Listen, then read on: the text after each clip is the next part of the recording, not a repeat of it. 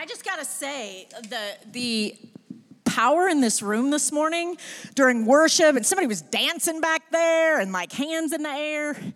Man, what a place to be on a Sunday morning. Why would you ever miss this, right? Like, why would you ever not come in a room filled with this much Holy Spirit on a Sunday morning and get to be part of that? It is fantastic.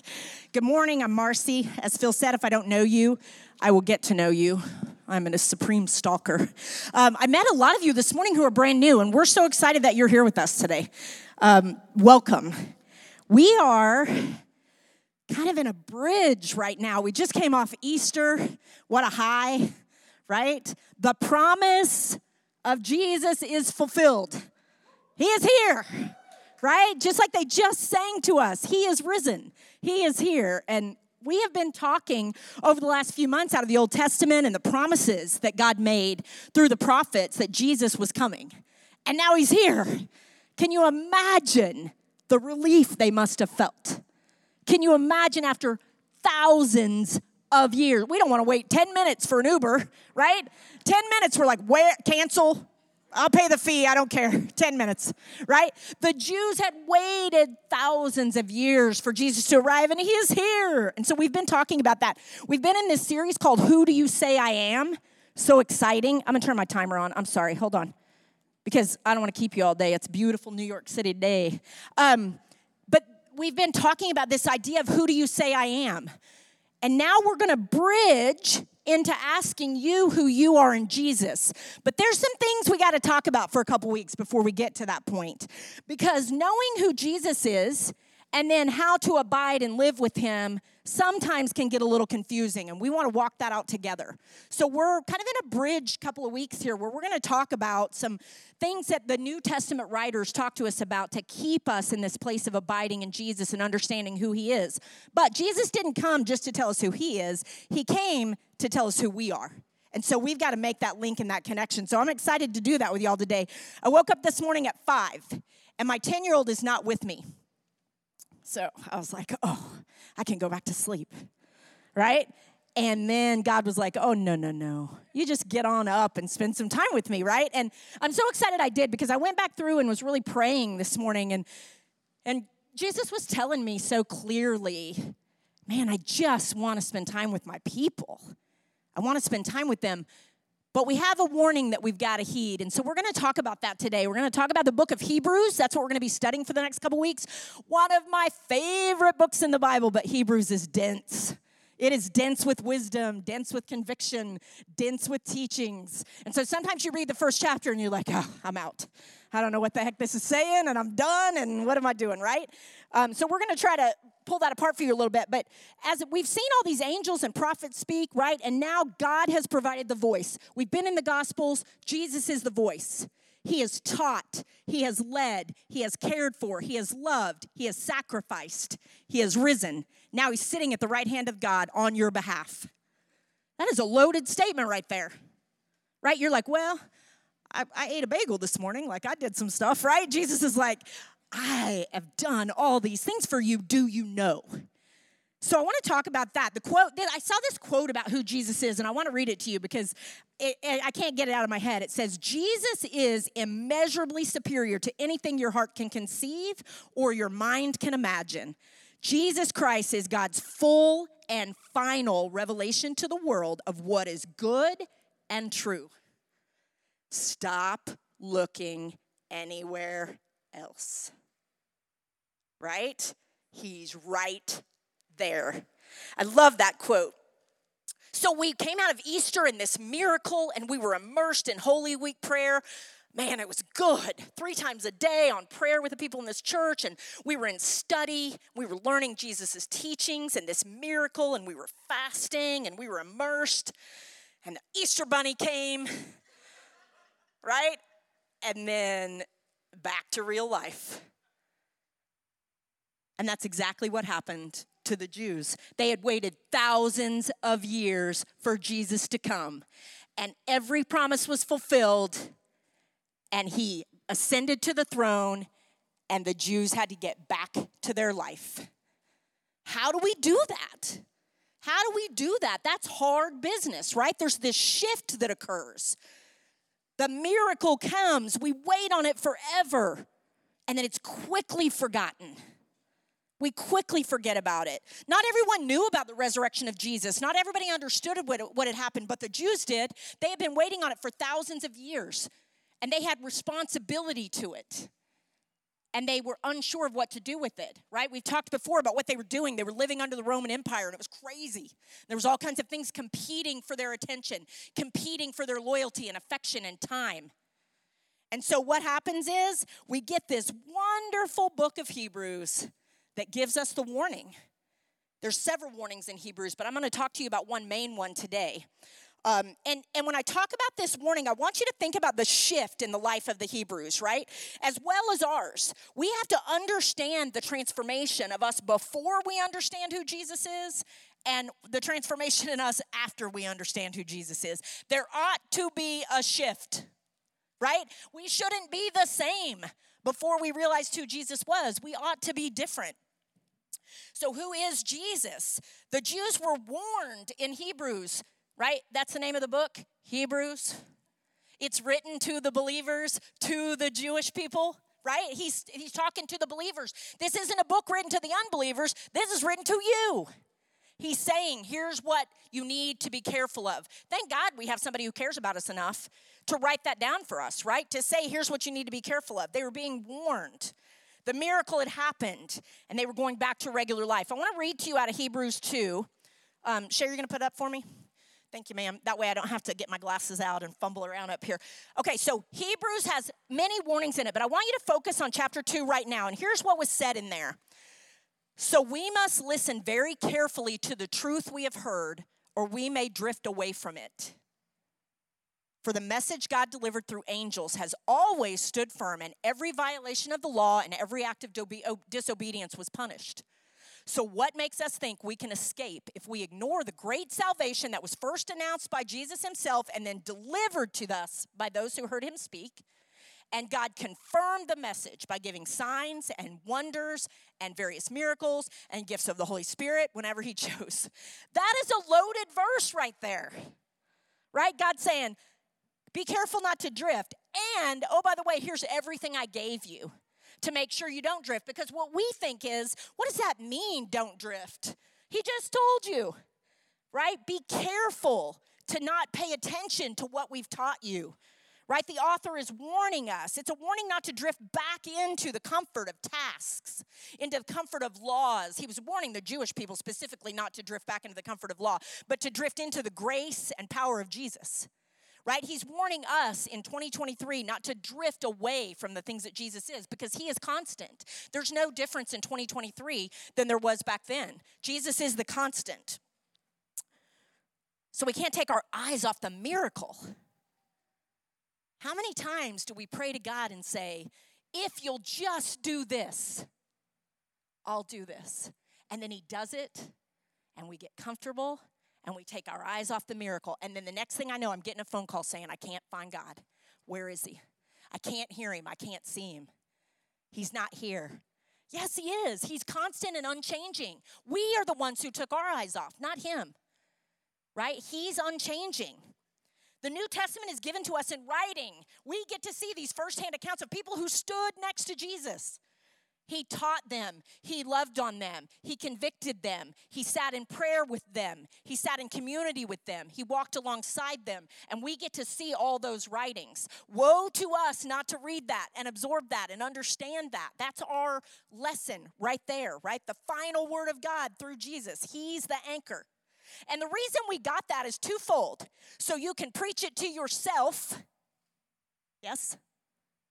We need to preach it to ourselves, and then to preach it to others, to show it, to have Jesus flow out of us into the world that we live in.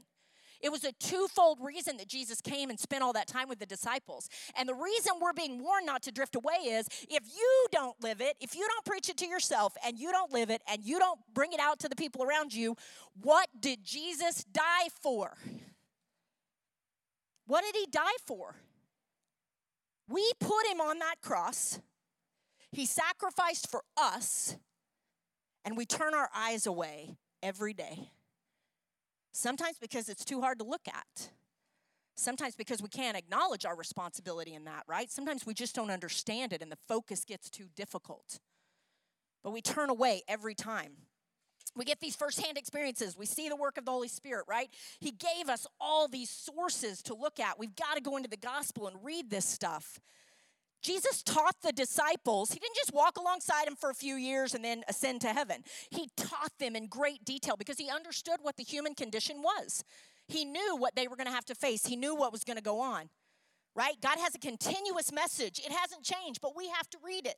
We have to study it. We have to know it. We have to be able to preach it into our own lives. So when we talk to each other and we say things aren't going well and things are off the rails and I'm not sure what's going on and I can't hear God, go back to Jesus' teachings. He's talking to you. It's right there. But if you don't know it and you don't study it and we don't keep our eyes on it, then there's no way for us to absorb that, right? We have to spend time in what God is showing us. So what's the drift? Let's look at us, right? I remember I was 43 years old, pregnant with my daughter. Yes, draw all the conclusions from being an old woman, right? Go ahead. Right, 43 years old, pregnant with my daughter. Everything was fine until it wasn't. 8 weeks early, I'm at work, I'm in the Army, I'm at work, I start to get these pains in my stomach. I'm like, y'all just bear with me. I'm like, it's gas. You have that when you're pregnant, you'll be all right. Right, it's gas. I'm just gonna walk it off. Yeah, those of you who know me are like, yeah, that sounds like you, right? I'll just walk it off. And I start leaning over. I'm out in the hallway, and finally my boss goes, I think you probably better go to the hospital. Like, you're not walking it off, right? So I get to the hospital. My blood pressure is 215 over 120. And they said, we're going to take the baby right now. Now, you want to talk about something that's going to put you on your knees in front of God quickly, right? And I prayed all of it. I'll do anything if you let me have this baby. I'll do anything. I'll focus on everything you've ever said to me.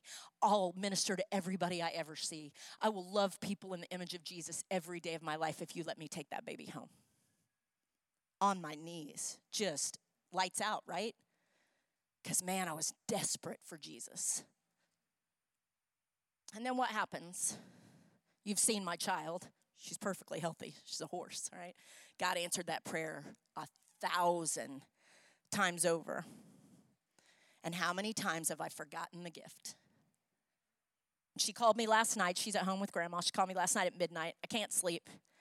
First thing goes through mommy's head is like, oh, I got to preach some more. I'm so tired, right? The gift.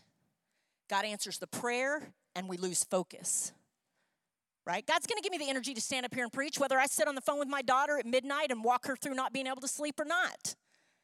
I got to honor that. I have to honor that gift. I have to honor who Jesus told me I am. I have to honor who Jesus is to me, right? We drift. We focus on other things. What's more important? What might be more important, right? We get in that place of forgetting the miracle because it's the human condition. Now, there's no perfection in that, but where do we need to come back to? Where does the focus need to come back to?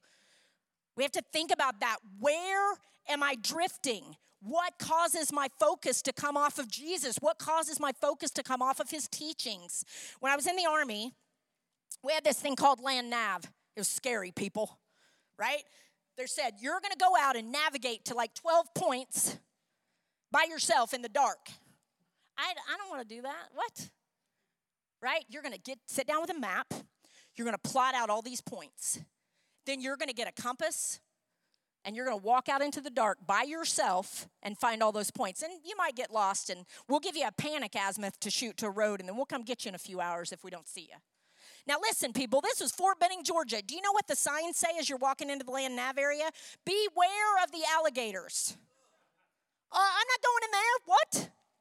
Oh, yes, you are going in there, because the points you need to find and what you need to focus on is in there.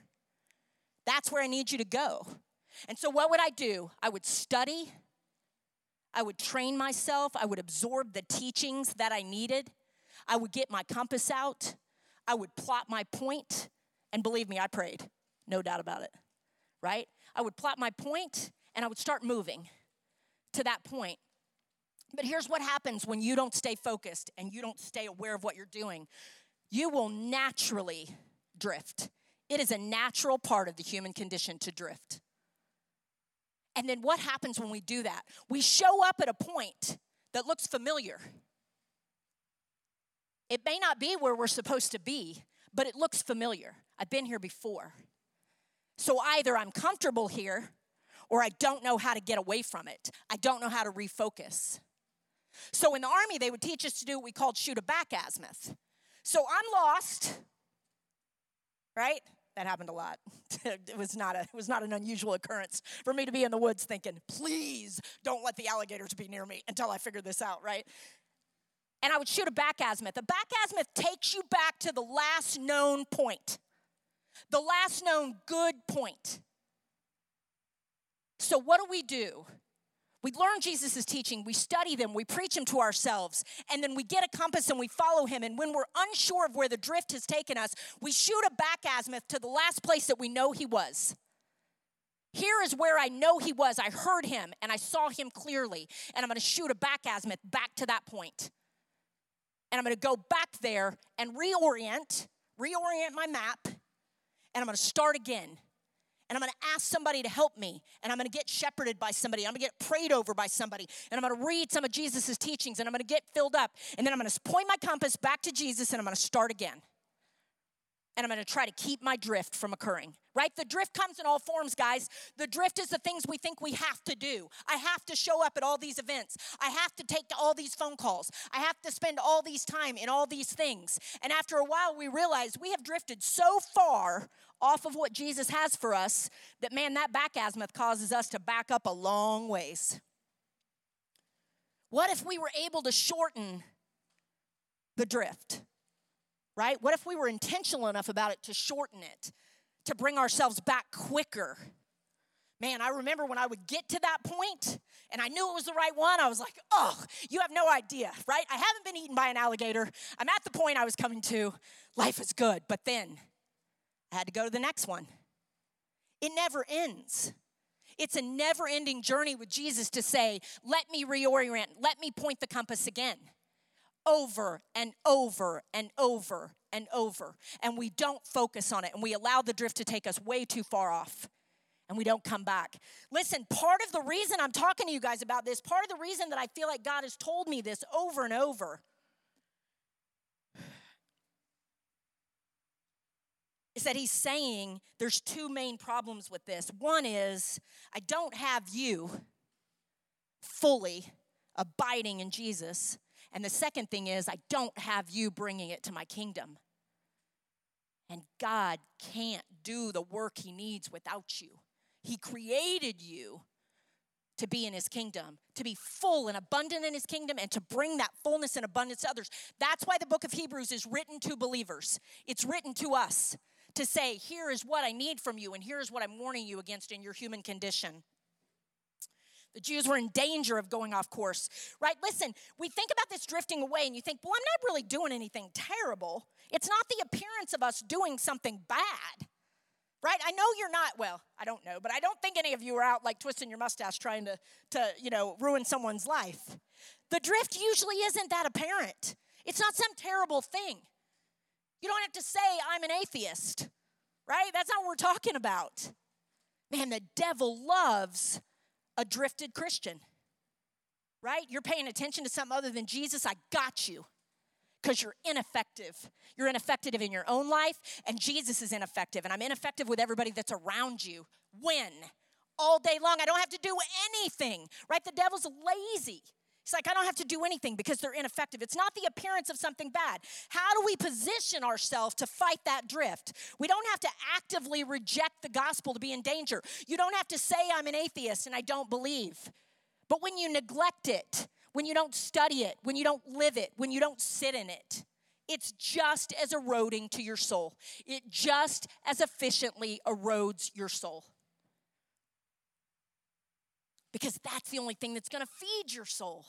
Now listen, there's nothing wrong with all the other things that you guys do. I hear all day long, man, I need you to watch Yellowstone, Marcy. Cannot tell you. Who's this guy dutting somebody? There's people who can tell me every word that man says, right? And I live in Texas, so maybe I have a skewed population. But, I mean, they're like, man, Yellowstone, you got to watch it. And then there's 1923 and 1880, what, I don't know, right? All these things. And they can tell me every word. And man, people are worshiping some Yellowstone. Now listen, I'm not against Yellowstone. I don't even know what it is. Don't have that guy who created it like file a lawsuit against the church. I'm not saying that, right? I'm not saying we shouldn't do that stuff, but what I am saying is, where is that causing us to drift? And if you can do that and stay focused on Jesus and stay where you need to be and bring his kingdom every day, then go for it. But if you can't, your soul will deteriorate. I want you to fight for that. Fight for your soul. That's what Jesus told you to do. He gave you every tool to fight for your soul and fight for the souls of others, right? There was this quote, and the pastors and I were talking about it this week, and I've just been really looking at it. The indifferent and apathetic are in need of a savior just as much as the murderer, the addict, the tyrant. Man, we can sit in our church. We're cool, right? I'm good. I go to church. I go to my community group. I pray. Where is your compass pointed?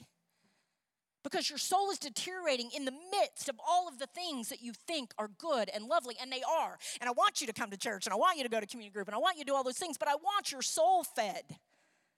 I want you not to drift away from the place that's going to feed your soul. Are you positioned to receive? I want to play a video for you. I stole this from another pastor, so I actively tell you that. But I want you to think about something.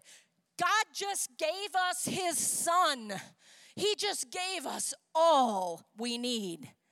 He gave it in writing. He gave it through the Holy Spirit. He gave it through all these people that talked to us about it, right? He had the author of Hebrews tell us. He gave us all these things. And we're still looking the other way. And he comes back and he saves us over and over. And then this is what we do. So Shay, will you play the video for me? If you guys can see the TV screen. Can you see it? So God's getting us out of the ditch. He saved us. He's like, oh, good. I got them out. They're back on course. And here goes Marcy. Right back in. Shay, will you play it one more time? Yeah, and then we cook something. Shay, will you play that one more time? Listen, this is what God said. This is my saving grace I gave my son. He pulled you out of there. He put you back on course. Go that way, sheep. Go that way. And then what? Nope. And then God's like, oh, all right, I'll get back in there with you again. Right? I'll get back in the ditch again. Dude, when he gets you out of the ditch, keep going. Right? Get your compass pointed and start moving. Are you positioned? We got to avoid the drift, guys. Focus on Jesus. I don't care what it takes. Do whatever you have to do, right? Until you can get to a place where he's foremost in your mind, where he's leading you, where your compass is focused on him and you're moving. Do it through study. Do it through prayer. Do it through worship. Do it through community. Do it through obedience. He will bless all of those places for you, but we've got to get in there and pay attention. We start every day intentionally with quiet time. So many of y'all tell me, oh, I got up this morning and I spent time in the Bible. Yes. And then at 2 o'clock, I forgot everything I read because the world is taken over, and then I got in a huge fight with my coworker, and now there's all these problems, and I hate everybody, and God's nowhere in my day, right? Because, man, this morning I was focused, and I was in there, and it's 5:30, and I'm up, and I'm paying attention to God. And at 2 o'clock, the world has taken over. And I have drifted all the way over to what the world has for me. I had something I could do in community tonight, but then somebody said, hey, this is going on. Maybe come to this. And I'm like, well, I might miss out if I don't go to that, right? There might be something over there I need. Jesus is like, focus, right? He's screaming for us. The book of Hebrews gives us a warning because Jesus is yelling for you. He's yelling your name. He's saying, this is where you're going to miss out. Come to me. We forget the miracles. We have to challenge ourselves to stay focused in front of Jesus. What a gift he has given us by teaching us, by spending time with disciples and allowing that to be written down so you can read it anytime you need to. By having this community where you can pray anytime you need to. By having this worship team who can bring the Holy Spirit in quicker than anybody I've ever seen, and you can soak in it anytime you need to. You can do it here, or you can get them on Spotify, or you can go to their show, right? We give you 1,000 different ways to get to Jesus because we want you to have a compass, a place on your compass that points right to where Jesus is, and you know where it is every time. And you're not at the wrong point, drifted, having to shoot the back azimuth, and us trying to figure out how to pull us back, right? It's going to happen. That's why we have community. That's why we're all here together. But man, can we shorten it? Can we shorten the drift? Can we understand who Jesus is and what he brought to us? How do we know him? Bless you. Let's pray. Lord, thank you for the miracle. Man, you showed us over and over and over in Jesus' teachings. You showed us the miracles. You showed us the healings. You showed us the teachings. You showed us everything we need to live the life that you intended for us. And you gave your son on that cross for us. I ask that you give us new, renewed thirst and hunger to follow Jesus, that we would know him, that we would want to sit and listen to him, that we want to absorb his teachings, that we would want to pray together, that we would want to be in community together, that we would want to lift our hands in praise to you together. What a gift. I can't think of a single gift that's better than that. But Lord, you know us and we're human. And we drift off and we run back in the ditch.